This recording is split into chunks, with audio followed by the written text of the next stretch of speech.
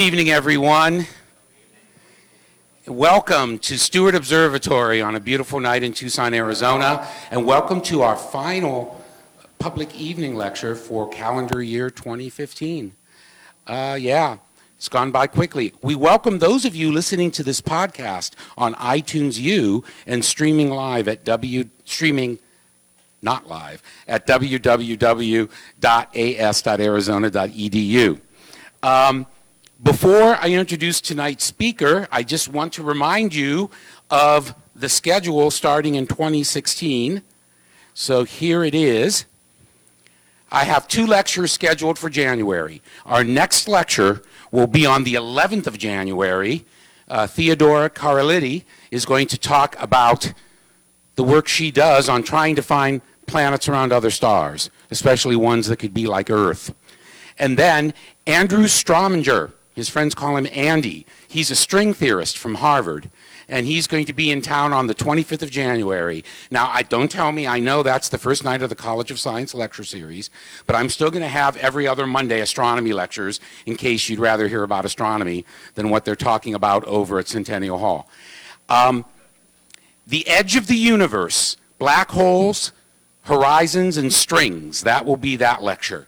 And I have yet to, hopefully by the beginning of the year, I'll have the rest of the lectures for spring up there. But right now we have those 2. If there's any students here for an assignment, I am the person that will validate your assignment at the end of the question and answer period. For those of you sitting in the ground, I can't allow that. There are plenty of seats. Come down and take a seat. Sorry, fire marshal regulations. Can't allow it. All right? I'll be down here and I will stamp your assignments. Also, the telescope will be open at the conclusion of tonight's lecture. So if you haven't gone to look through a 21-inch telescope larger than what you'd have in your backyard, please feel free. So, again, our final lecture of the fall 2015 series, and it was important to me because this is the year that we finally got to see what Pluto looked like, right? I wanted to have a Pluto lecture, but I wanted to take it a few months after the flyby by New Horizons so that our friends who actually do this for a living, right, had time to digest the data. And of course, who else better to tell us about Pluto and Ceres, because also we encountered Ceres this year too, is Mark Sykes.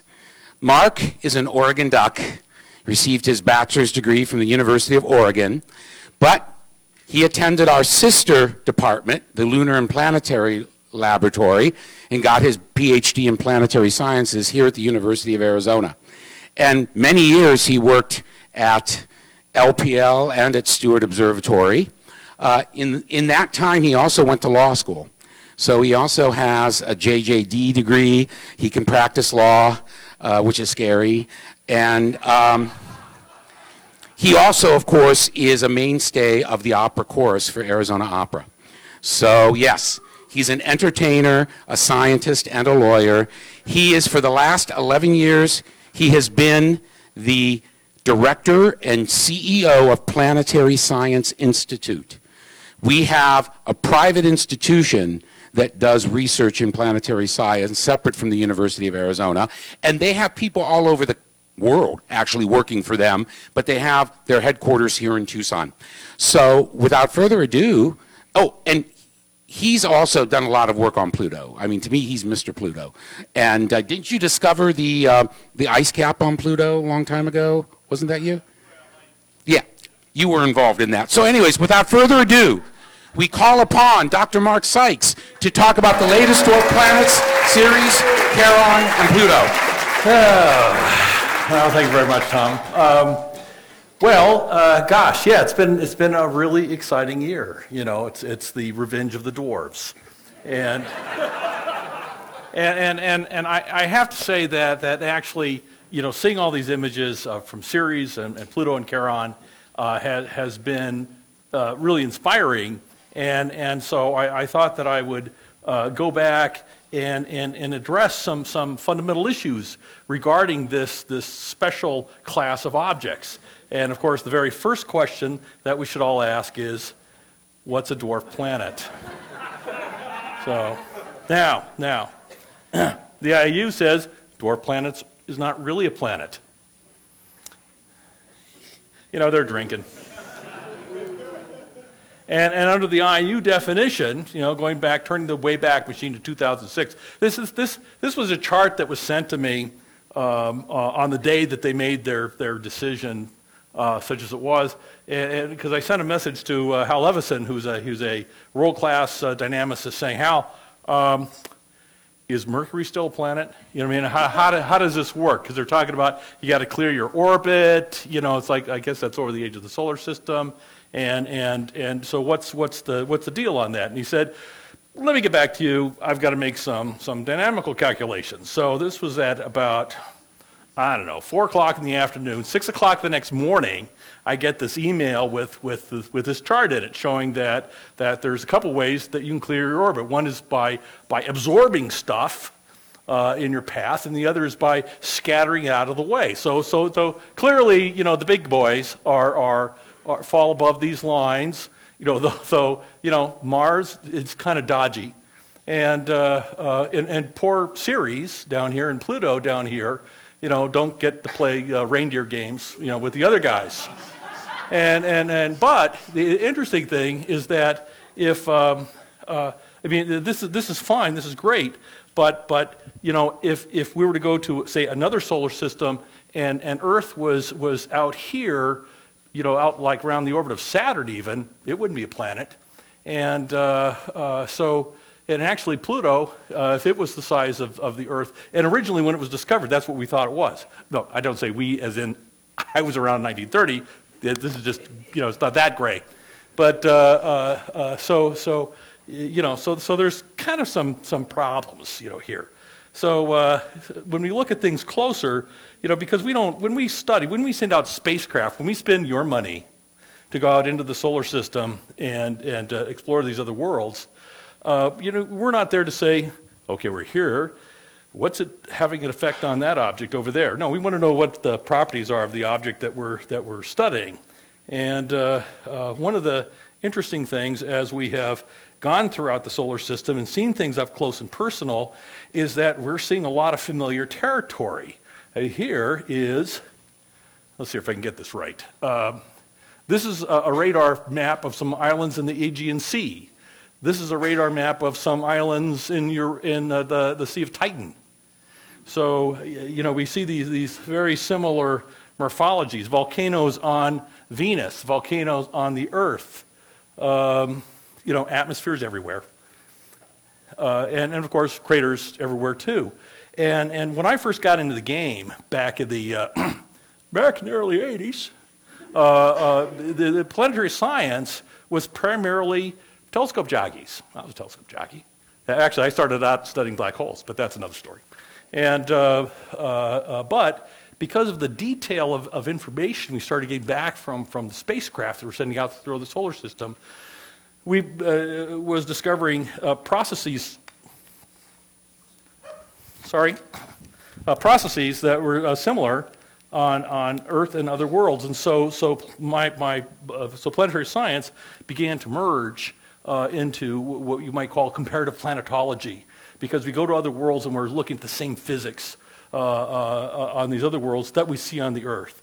And so today, back in the 80s, most planetary scientists belonged to the Division for Planetary Sciences of the American Astronomical Society, which was telescope jockeys. And now they're geologists, they're geoscientists. And this is one of our scientists, Mary Burke. You can imagine walking around with that thing. It's a GPS thing. She was doing some field work in the Australian outback on the oldest riverbed on Earth. Tried to say how it's like things on Mars. And so, from a geophysical perspective, we want to take the Captain Kirk test, where we fly our spaceship to something and say, well, Captain, it's a Class G planet. It's by looking at it that we understand what it is that we're looking at, not by looking around aimlessly in other directions. And so, because when we go to study other worlds, we're going there to study processes that we're familiar with on the Earth in these really different contexts. different composition, different gravities, different heliocentric distances, and then that, of course, informs what we expect to see in this growing number of planets that we've discovered around other stars. So, okay, so if you take a look at all these guys in the solar system we've looked at, you can kind of group them up into the round guys and the not so round guys. And the interesting thing when you do this is that when you are big enough for your gravity to shove things into a round shape by its own gravity, that's when geology turns on.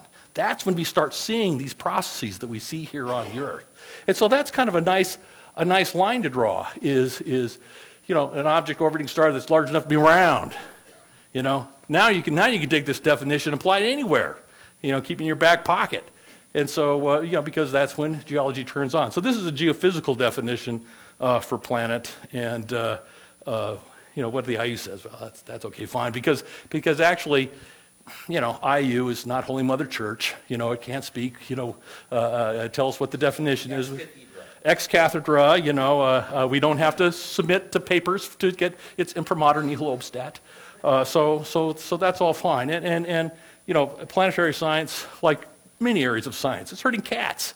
Nobody's going to agree on stuff. And so there's lots of papers, and certainly the Pluto mission, that rejects the more astronomical journal. Not the astronomical journal. I mean, it's a good journal. It's a nice journal. But so in 2015, we get our first close-up of 3 dwarf planets. Ceres, over here. These are kind of Hubble images. Pluto and Charon. This is the before. Prepare to be amazed.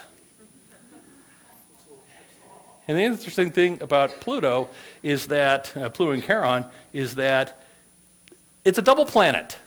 You can see that they orbit a point that's in between the two of them. It's not underneath Pluto's surface, it's actually outside the surface. And so, we have double stars and double galaxies. Our solar system has a double planet, and not very many people talk about that, but it's actually really cool. So come on. So Pluto-Charon is actually a double planet system. So what are we seeing? Okay, so I'm a co-investigator on the Dawn mission to Vesta and Ceres. I was here last time, I think, talking about Vesta. In April, yes. In April, right, okay. And since then, we have arrived at Ceres and seen a lot of neat things. Thank you very much. I'm done for the evening. So, no. Well, first of all, Ceres is about the size of Texas. There we go. If you look at it in cross-section. And it sits out here in the rubble pile between Mars and Jupiter in the main asteroid belt. It contains about a third of the mass of all the objects in the asteroid belt. So what did we think we're going to know? What did we think we know before we got there?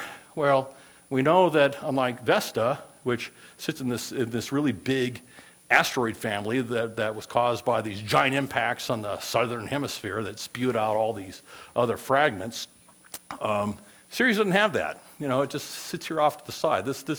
These groupings of asteroids is not related to Ceres.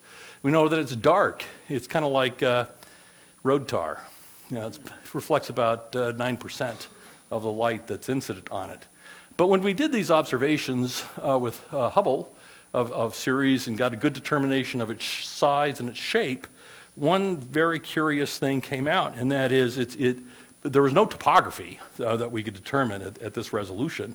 And but the shape isn't an equilibrium shape for the rotation period that it has.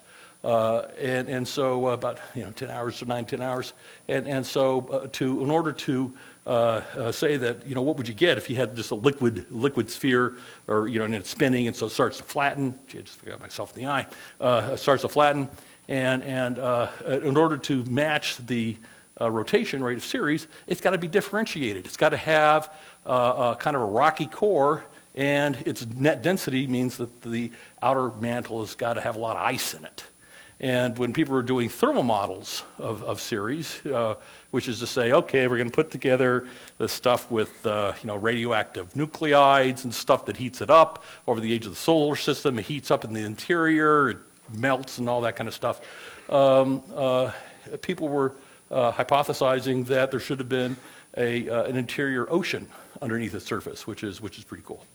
So this is, and also, okay, this stuff over here is a brucite, and that's a salt that has been detected on the surface. So, and that comes from water interaction with minerals. And so here we have a dark surface. It's got contributions of minerals on it that have a hydration history. So interesting object.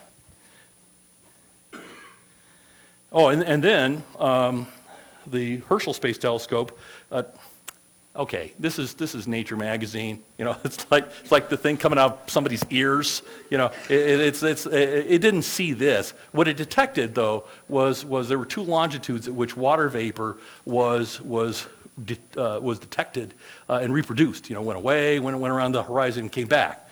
I say longitudes because we don't know where in there this water came from, but that was exciting because even though it was only about 13 pounds a second, which isn't which isn't a whole lot of stuff, it's like, well, where does it come from? And so when you couple it with the theoretical models of the ocean underneath the surface and all that, then it's like, okay, cool. So could there be cryovolcanism? What's going on the surface of Ceres? So Don finally gets there. And we find, another cratered object. Oh, how boring. No, it's it's really not boring because when you start looking at this close up, you see things like, come on, a little more. Where is it? Oh, there it is, the Great White Spot. Yeah, I gave a talk here, I think, on hunting for the great, it was here, wasn't it? Hunting for the Great White Spot. Had a whale coming out of the surface. And so we find this cratered surface, but we find areas of it that are somewhat relaxed and other areas that are rougher. And so this is probably due to a variation in the subsurface ice that's mixed in with the rock. So there's a lot of complications here. And now I'm going to be showing you, okay, with the Great White Spot, and then there's something that'll pop up later. Where is it? Oh, it came around this horizon here, and we'll get to that. So the areas, the longitudes at which water was detected by Herschel are around here, around the longitude of the Great White Spot. Okay, it's really officially named, Akator, crater, whatever the Latin word for crater is. But see, this is why the IU just has got to get out of the naming business because they bore you to death. I can't remember what, gods or whatever it is. And then this is the other longitude at which water was detected too. So here it's kind of like, oh, there's something going on here. Here it's like, well, I don't know. So, like, why didn't we see anything there? So it's, there's mysteries that compound themselves as we study Ceres. So we have the bright spots. And we have the Great White Spot up close. So now it's getting interesting. Now this is at about 140 pixels 140 meters per pixel. There we go. And we're seeing that this is pretty complex in here. And actually, when you look at this kind of central area here, it's like a dome. So. What's that? Is it cryovolcanism? Clearly it's, we've got a paper coming out in Nature showing that this stuff is likely to be a magnesium salt of some kind. So that means that there's the salt, that there's liquid water coming from the interior up to the surface, subliming and leaving the white stuff behind. Just like if you see, Old Faithful at Yellowstone, you see the bright kind of salty stuff evaporates from around it. I was kind of hoping we'd see that, like a geyser coming up, every so often. That would increase our funding. So yeah, another possible mechanism for this is impact hydrothermal systems. So object comes in, forms this big crater, but like I said, there's ice mixed in with the soil beneath the surface, melts that stuff, forms a reservoir of water. It leaks up to the surface, with its salts, and leaves a mess. Okay, I got to show it because it's cool. It's a movie, it's really neat. Yeah. So, so are these other separate stuff coming out? Maybe there was some like eruptions and it just splatted some stuff out onto the surface. One of the things that we're going to be doing with the Dawn mission, we got about a year to go, and we're going to be reaching our lowest altitude here in another week and a half or so, and now we'll be able to look at this at a resolution of not 140 meters per pixel, but 35 meters per pixel, so 4 times better. So we may think that we know what's going on here, but as an all great science, we get more data and we'll just go, what's that? So how does that work? So yeah, so the possible origins of the Akator spots. I like the great white spot better. That in all cases it requires liquid water to come up to the surface.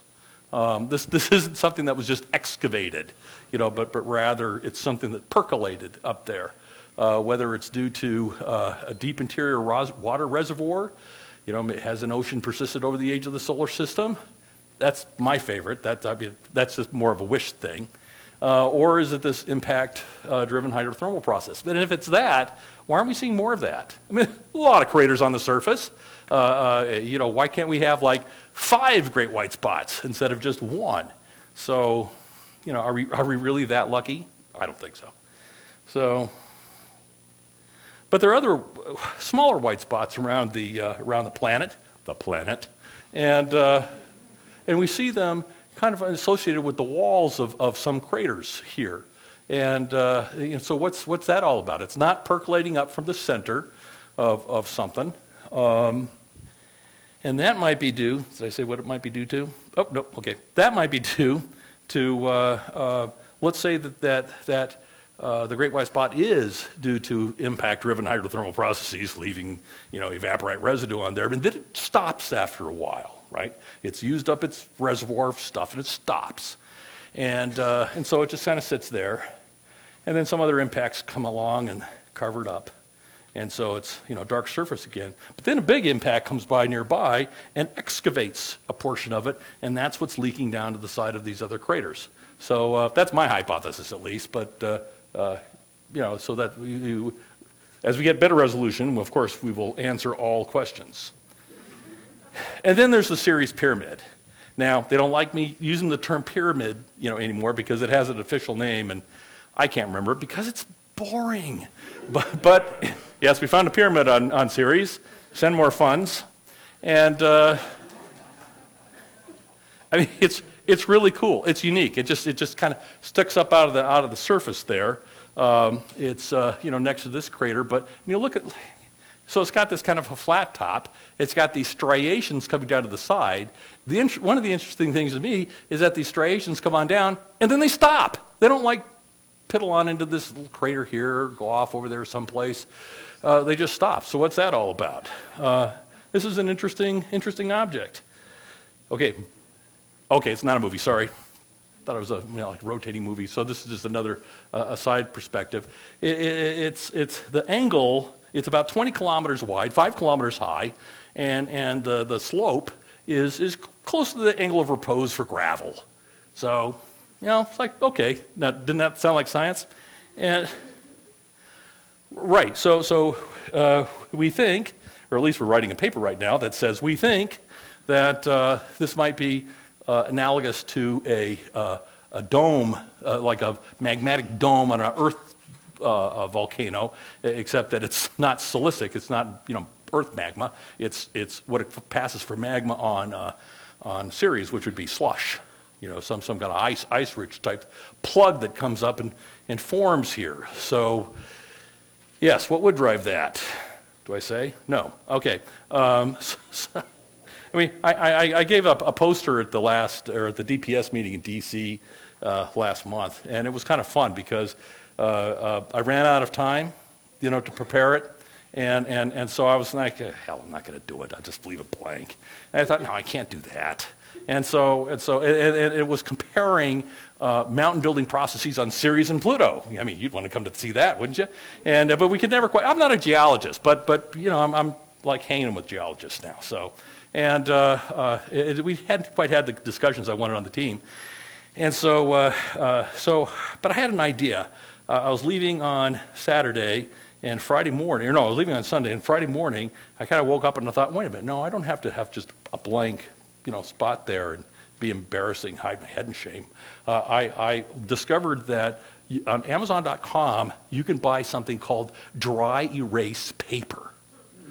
It's amazing. You fold out there and you put dry erase markers on it and wipe it off. It's cool. So I made a poster out of dry erase paper, and I put a title, the authors, and a picture or the abstract. Well, I know there might be because of similarity in the morphologies of the mountain on Ceres and mountains we see on Pluto. Maybe they're caused by the same thing. So I put that there, and then I had a picture of the pyramid, a picture of a Pluto mountain, which I'll get to, and then the rest was like blank. Except I put a little thing in there saying showtime, 3:30 Tuesday.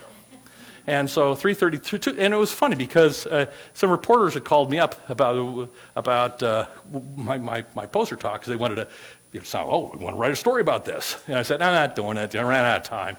And I let this one reporter know, by the way, this is what I'm going to do. We're going to have real-time science.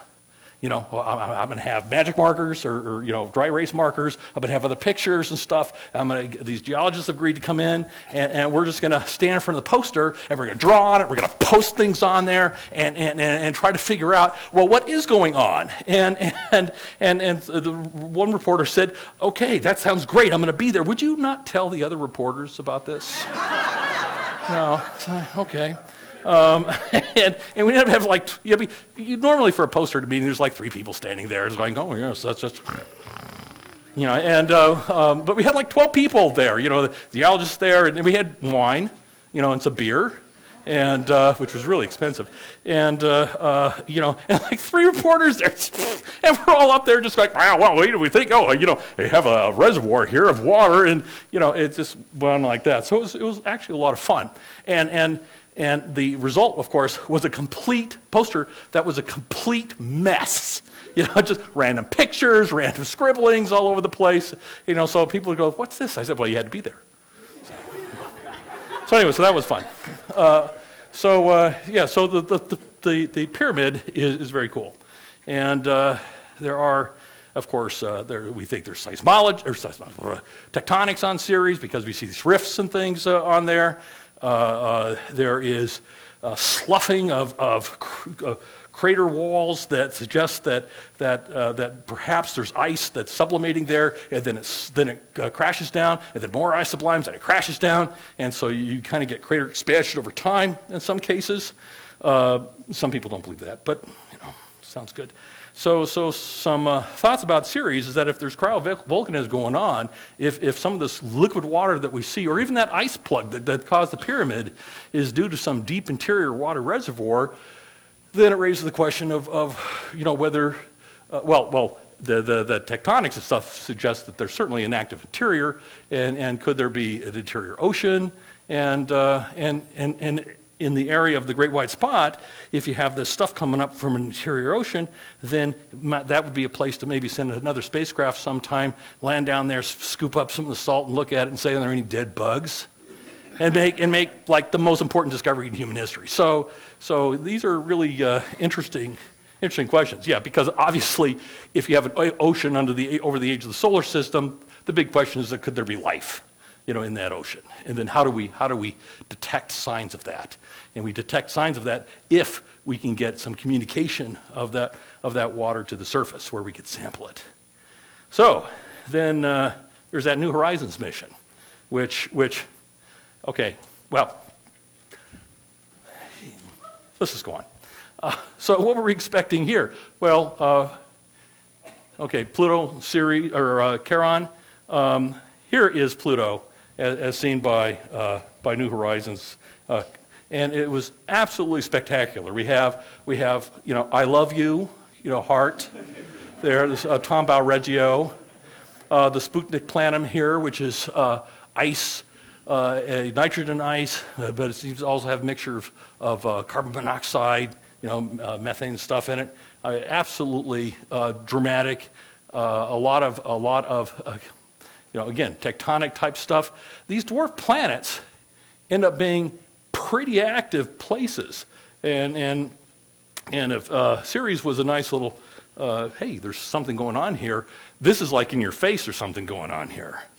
So one of the things I really liked about what they've done with New Horizons is their informal naming convention. They're just not submitting stuff to the IEU. It's like they're just going to go on for the next 20 years. These are all informal designations.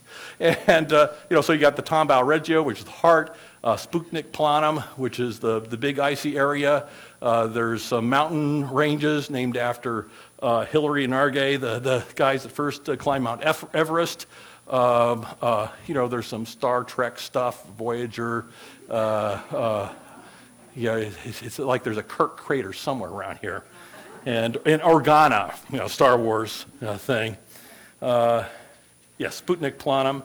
Yeah, so you have this big ice region, and it has a lot of very interesting.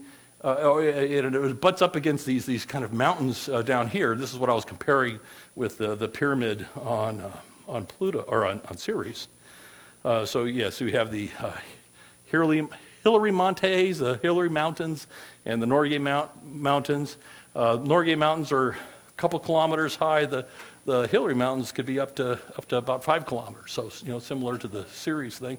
And then there's this really smooth ice sheet out there, except that it does have structure, which I'll get to next. Okay, so here are some of these mountains up close, and you could see how much that looks like the pyramid on Ceres. It's the same kind of, you get some flat tops, you get these striations across the side, and of course in this case, you also have ice moving around it, so there's something going on there. Now, of course, Pluto's a weird place because it's tipped over on its side, and so you get summer in the North Pole, and the South Pole is completely, in the dark, and vice versa. And so there's going to be a lot of migration of volatiles from one hemisphere to the other. And that's probably an explanation for some of the very interesting morphologies that we see on the surface. Here we go. Here's the planum, or the Sputnik Planum. And there's these cellular features in the ice. Thank you. We're going to have like the movie theater stuff, at the beginning of the talks. But clearly, this is moving. Stuff is moving up against the mountains. We see places where ice is flowing out of the mountains, like there's like glacier type stuff. Except instead of being water ice, which is rock at Pluto, it's nitrogen ice is the main driver. So we see methane in regions. Here's a mixture of methane, nitrogen, carbon monoxide there, and 2 different kinds of methane. We'll get into that. Okay, dunes on Pluto. Dunes. It's got an atmosphere about a millionth the pressure of the Earth, but remember that it's tipped over on the side, and so we're getting these times of the year when there's a lot of migration of volatile materials from one pole to the other, and perhaps that is what's driving actually what might actually be some Aeolian processes on Pluto, which would be from a physics standpoint kind of bizarre, but what was it? If it does happen, it can happen. So. And then we have some new stuff that just came down in the last few days, some of the highest resolution images of Pluto. So this is out on the Sputnik Planum, and where you see these impact features. Now the interesting thing, it's all interesting, is you see these layers within the craters. So that's suggesting that there might be some different compositions, different strengths of material in there. We also see these cracks, which again may be tectonic in origin, but it also may be due to ice flow and differential flow causing cracks from that. So, again, we look at these pictures and we just go, okay, there's a lot to try to figure out here. And then we see some closer up of some of the rocky terrain where there's, like I say, erosion and faulting. This erosion stuff is really neat because it could be because of like the fault is moving across. Maybe there's winds of some level, though not like The Martian. Okay, no, I don't want to spoil anything. Have any of you not seen The Martian? That want to see it? Okay, sorry, Tom. You had a responsibility to see The Martian. So, yeah, I mean, windstorms like that on Mars, that's kind of like windstorms here. It's not real. But yes, so we have a canyon system up here. It goes on for hundreds of kilometers. But we just look at the texture of these surfaces, and there's dramatic processes going on here, and so it's suggesting that there's a lot of subsurface and surface movement of materials that's causing things on both large and small scales to bash into each other. And then oh boy, a lot of words. Let's see. I think on this one, you can kind of see places where there are, like ice flow, like you see in the Alps, with the glacial flows, coming down. And again, here more of these dune type structures, these lineations, that like what could cause that? Is it some kind of wind process? Is it possible that wind on Pluto would be stuff that it could pick up a grain, or is it due to some weird compressional fracturing or something? This is something which we'll write papers and grant proposals on for years to come. But Pluto's absolutely just before New Horizons got there, said, what's Pluto going to look like? People say, it's going to look like Triton, the large moon around, Neptune. They had little black geysers and some different ices in different parts of it. And it's like, okay, this is so far beyond the pale of anything anybody imagined before he got there. But if Pluto was crazy, Charon was completely on drugs, because I really expected Charon. It's like, well, Charon was formed in a giant impact that caused the formation of this the satellite that's the double planet with Pluto, and we really expected that it was going to be this boring round ball of ice with nothing to show for itself. But instead, it's again a dramatic, over the top dramatic structure. Look at all these tectonic structures here, and there's areas that's relatively smooth. There's arguments going on of well, this happened a long time ago. It's like, okay, well then, if it happened a long time ago and we don't see a lot of craters here, then there must not be many Kuiper Belt objects out there to smash into it. So there's discussions about that. And then you have this dark spot up here. It's like, well, what's that all about? Was there an impact, an excavated dark material from the interior that got kind of spread out over the surface? Or some people are saying that, well, some of Pluto's atmosphere would transfer over there, and because of interactions with galactic cosmic rays, form tholins, which are complex organic compounds, over the top of the surface. And then you take another and say, yeah, I can see that. I can see that, but again, the team, they've got great names, because this is how we reach out to the public. You don't call things Akator, whatever it is, but you say Mordor Macula. That's what that is up there. That's something to remember. Because you wonder, is Sauron there? What's the story? So. So Mordor Macula, just great. And Kubrick Mons, Kubrick Man, Vulcan Planum. These guys have got it. Alice, there was a Vader crater. This is something that you can teach children. So, the team has done a great, Nemo, has done a great job in having fun identifying these things while being culturally sensitive. And there's weird things on Charon too. One of the big mysteries is that, okay, how did that mountain end up in that crater? Who put it there? Is it something that came in really slow and then just kind of settle down. You know, Charon's gravity isn't such that if you put an object that size on the surface that it would just deform it. There's something else going on, and basically we don't have a clue. So absolutely fascinating structures on Charon, not a boring object. So some thoughts about Pluto and Charon, that again, active objects, you know, dramatic interior processes going on.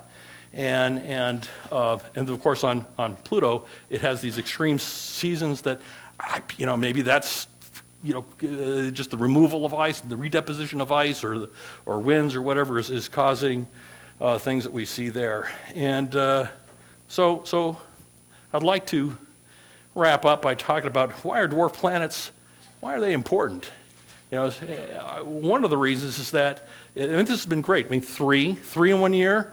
We had to wait back in Voyager days for like a few more years we can see another planet. But you know, it's been a very dramatic year. And the cool thing about dwarves is that they're the most common type of planet in our solar system. You know, now, well, we won't go into facial recognition and stuff like that, but they are the most common type of planet in our solar system. There are at least a dozen objects that are big enough to be round under their own gravity. And if we're seeing this kind of stuff on Pluto and Charon, what if we go further out to Eris or Haumea or Makemake? You know, who's one of them? I can't remember. It was either, I think it was Haumea, the one that's like a football because it's spinning so fast that it's really distorted. It's what we call a Jacobi ellipsoid. And so, you know, what must life there be like? So it may make like Charon look like a piker. So we're seeing examples for the first time of the most common type of planet in our solar system, and in fact, possibly the most common type of planet in the universe. Because one thing that we know is that you always get more little guys than big guys, you know, when you do planet formation. So we see a lot of little guys in our solar system.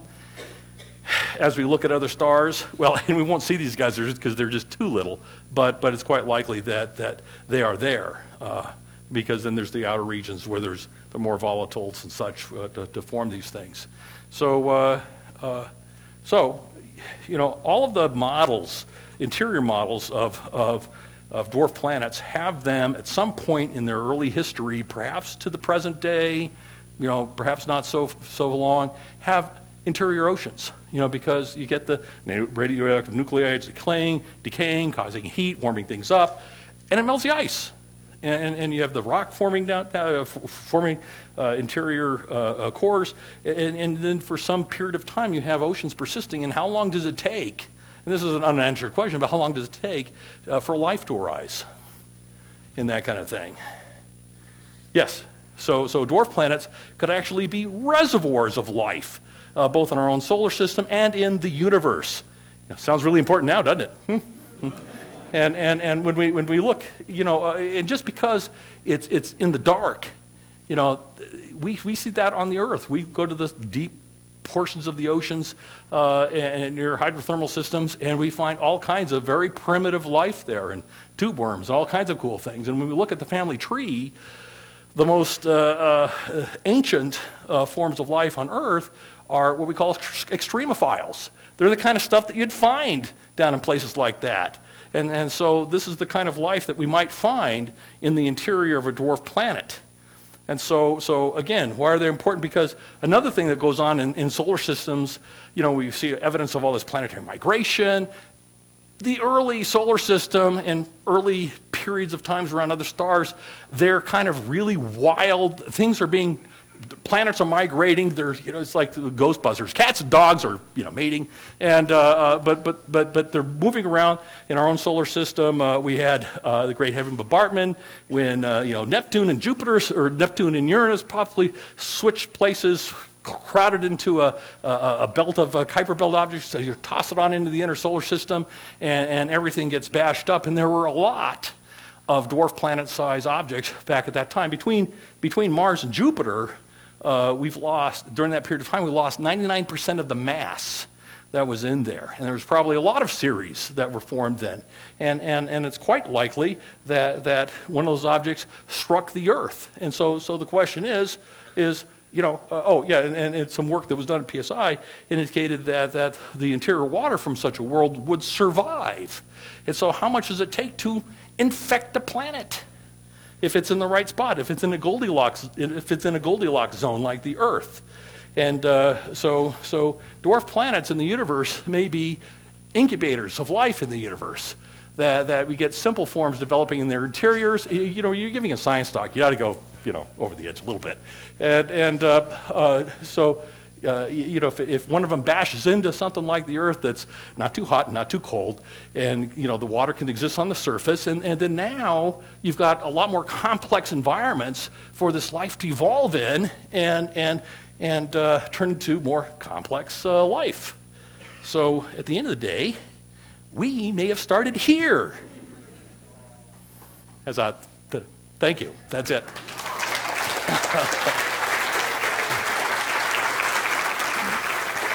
Okay. Questions? Thank you so much, Mark. And that means we have plenty of time for questions. So I will pass the microphone around to anyone who has a question. Okay. Could you please comment on this notion of finding water in other bodies in the solar system might be a source of how water got here? Isn't any scenario of how water got there in these other bodies, could that be applicable to Earth? And why?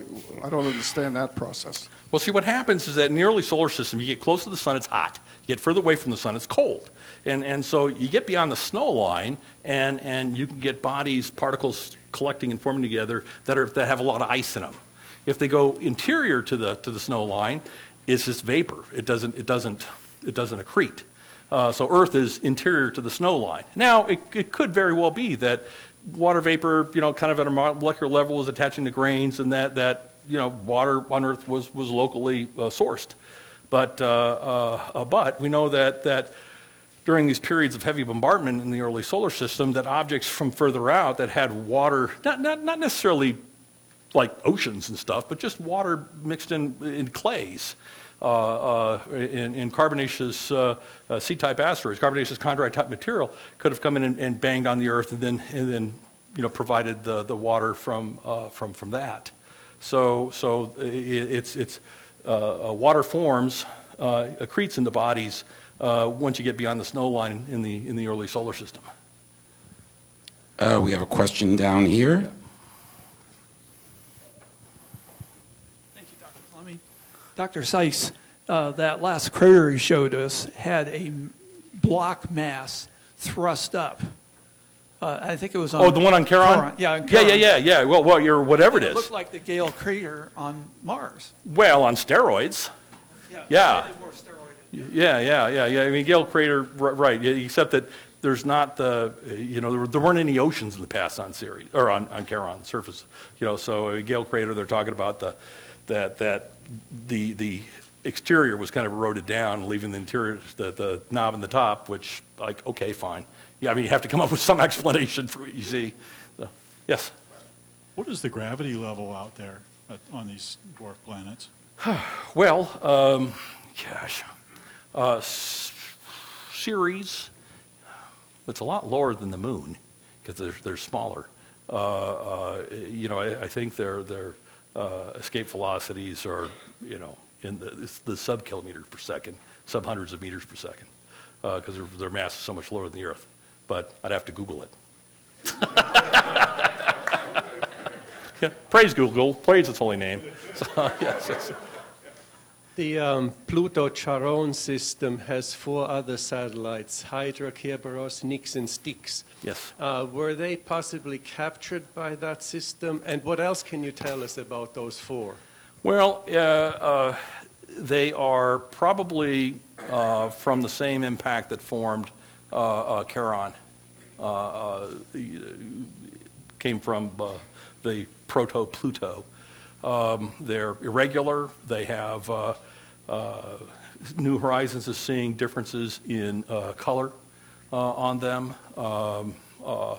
They're, I think, because of the goofy dynamics of the system where you've got the barycenter of these two objects, in between them, and they're going around, and these poor smaller satellites that are trying to orbit can never quite get synchronous, because there's these weird pulses going on. One of the interesting things was that they didn't find any more, when they passed through the system. They didn't find any rings of dust or any other small satellites. So, sometimes interesting things is not only what you find, but what you don't find. And so that's an interesting result of the flyby. Do any of Professor Maroney's students have questions? For even more extra I'm credit. sure he'd be very proud of you if you asked a question. Over here we have a question. Okay, can we film them? How long does it take for the messages from the Explorer? Well, let's hear. Pluto's about 40 AU. It takes about 8 minutes to get light from the sun, so 8 times 40 is that many minutes. So that's a few hours. It's several hours, to get back. And because they're so far away, and the strength of the signal, decreases as the inverse square of the distance, then it's slow going to get the data back, which is why it's going to take them that part of a year to get the data back from the flyby, from those few days, When you're talking water on these other planets, are you talking fluid, or do you mean like H2O? H2O. Now, okay, it may not be the purest H2O, and you wouldn't want to drink it, because it may have ammonia in it, some other Salts. salts Yeah. and stuff, which under some circumstances would be good, but generally no. So, yeah. So what exactly is the axial tilt on Pluto? You made it sound like it was give Uranus a run for its money. It does. It does. It's like 100 degrees or something. Again, praise Google, praise His holy name. But it has absolutely dramatic seasons on it as a consequence of its Uranus-like tilt. Any other questions? Yes, over here. Oh, we have two. I'm just going to pass down the microphone.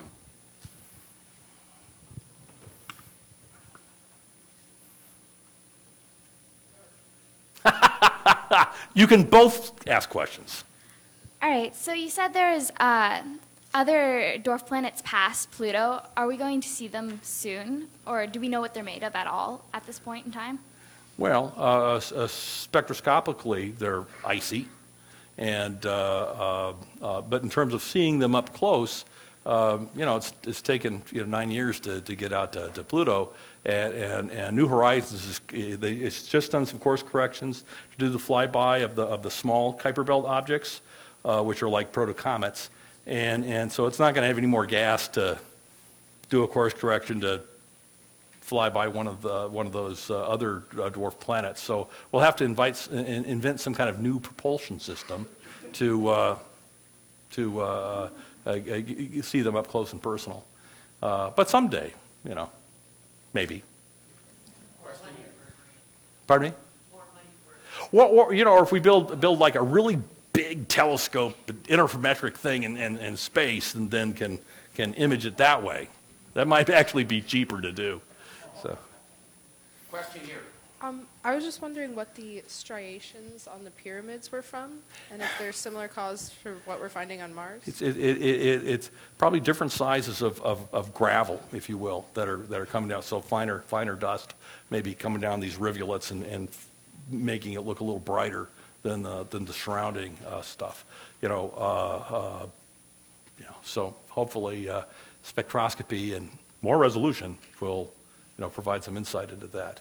One of the things, one thought about that, why it all stops, at the bottom, is that when this mass comes up, it may be enough to depress some of the surface around it. So it could form like a ditch, a moat around it where it's pushing back into the surface, and then the gravel will fall down the sides, and then it doesn't go beyond the ditch. So that might be one explanation for what we see there. Question here. Yes. I was wondering if you have any explanation for why the dwarf planets are tilted so much, and if there's any other dwarf planets with that. They're not all tilted. I mean, Ceres has an obliquity, in terms of the tilt relative to the its orbital plane, 5 degrees, or it's not very much. Pluto's an extreme example, and so Charon is too, because they're buddies. And I think they're kind of all over the map. So they're smaller objects. They've had collisional history. I mean, look at Uranus. Something hit that and whacked it over, and it's a pretty heavy object. So they've had collisional histories that can have caused these kinds of tilts to happen. We're working our way down in age. Ah! I have one question. In space, why don't we fall? Why do we have to jump instead of just walk on the ground? Well, because when you're walking on the ground, right, you're pushing against the ground. Now on Earth, the gravity is such you push against the ground and you don't go very far. But on something like Ceres, you just do this a little bit and you end up going up 10 feet. And so their objects are smaller, less massive, and so the gravity force, the stickiness is a lot lower. Just like you remember, do you remember astronauts on the moon? Of course not. Of course not. What am I thinking? But okay, movies of astronauts on the moon, where they're kind of skipping around, and the moon's got 1/6 the gravity of the Earth. So it doesn't take as much work to jump. And if we go to even a smaller body like Ceres or Pluto or Charon, then you're like Olympic. Question. Where? Right. Ah. I don't know the proper term for this, but I think I read someplace that Pluto, Charon, and all of the satellites are kind of rotating in a circle rather than a spin like the Earth and most of the other planets. They're sort of like... Well, Pluto and Charon face each other. They're tidally locked. So that way the same sides of both worlds are always facing each other as they orbit that point in between them.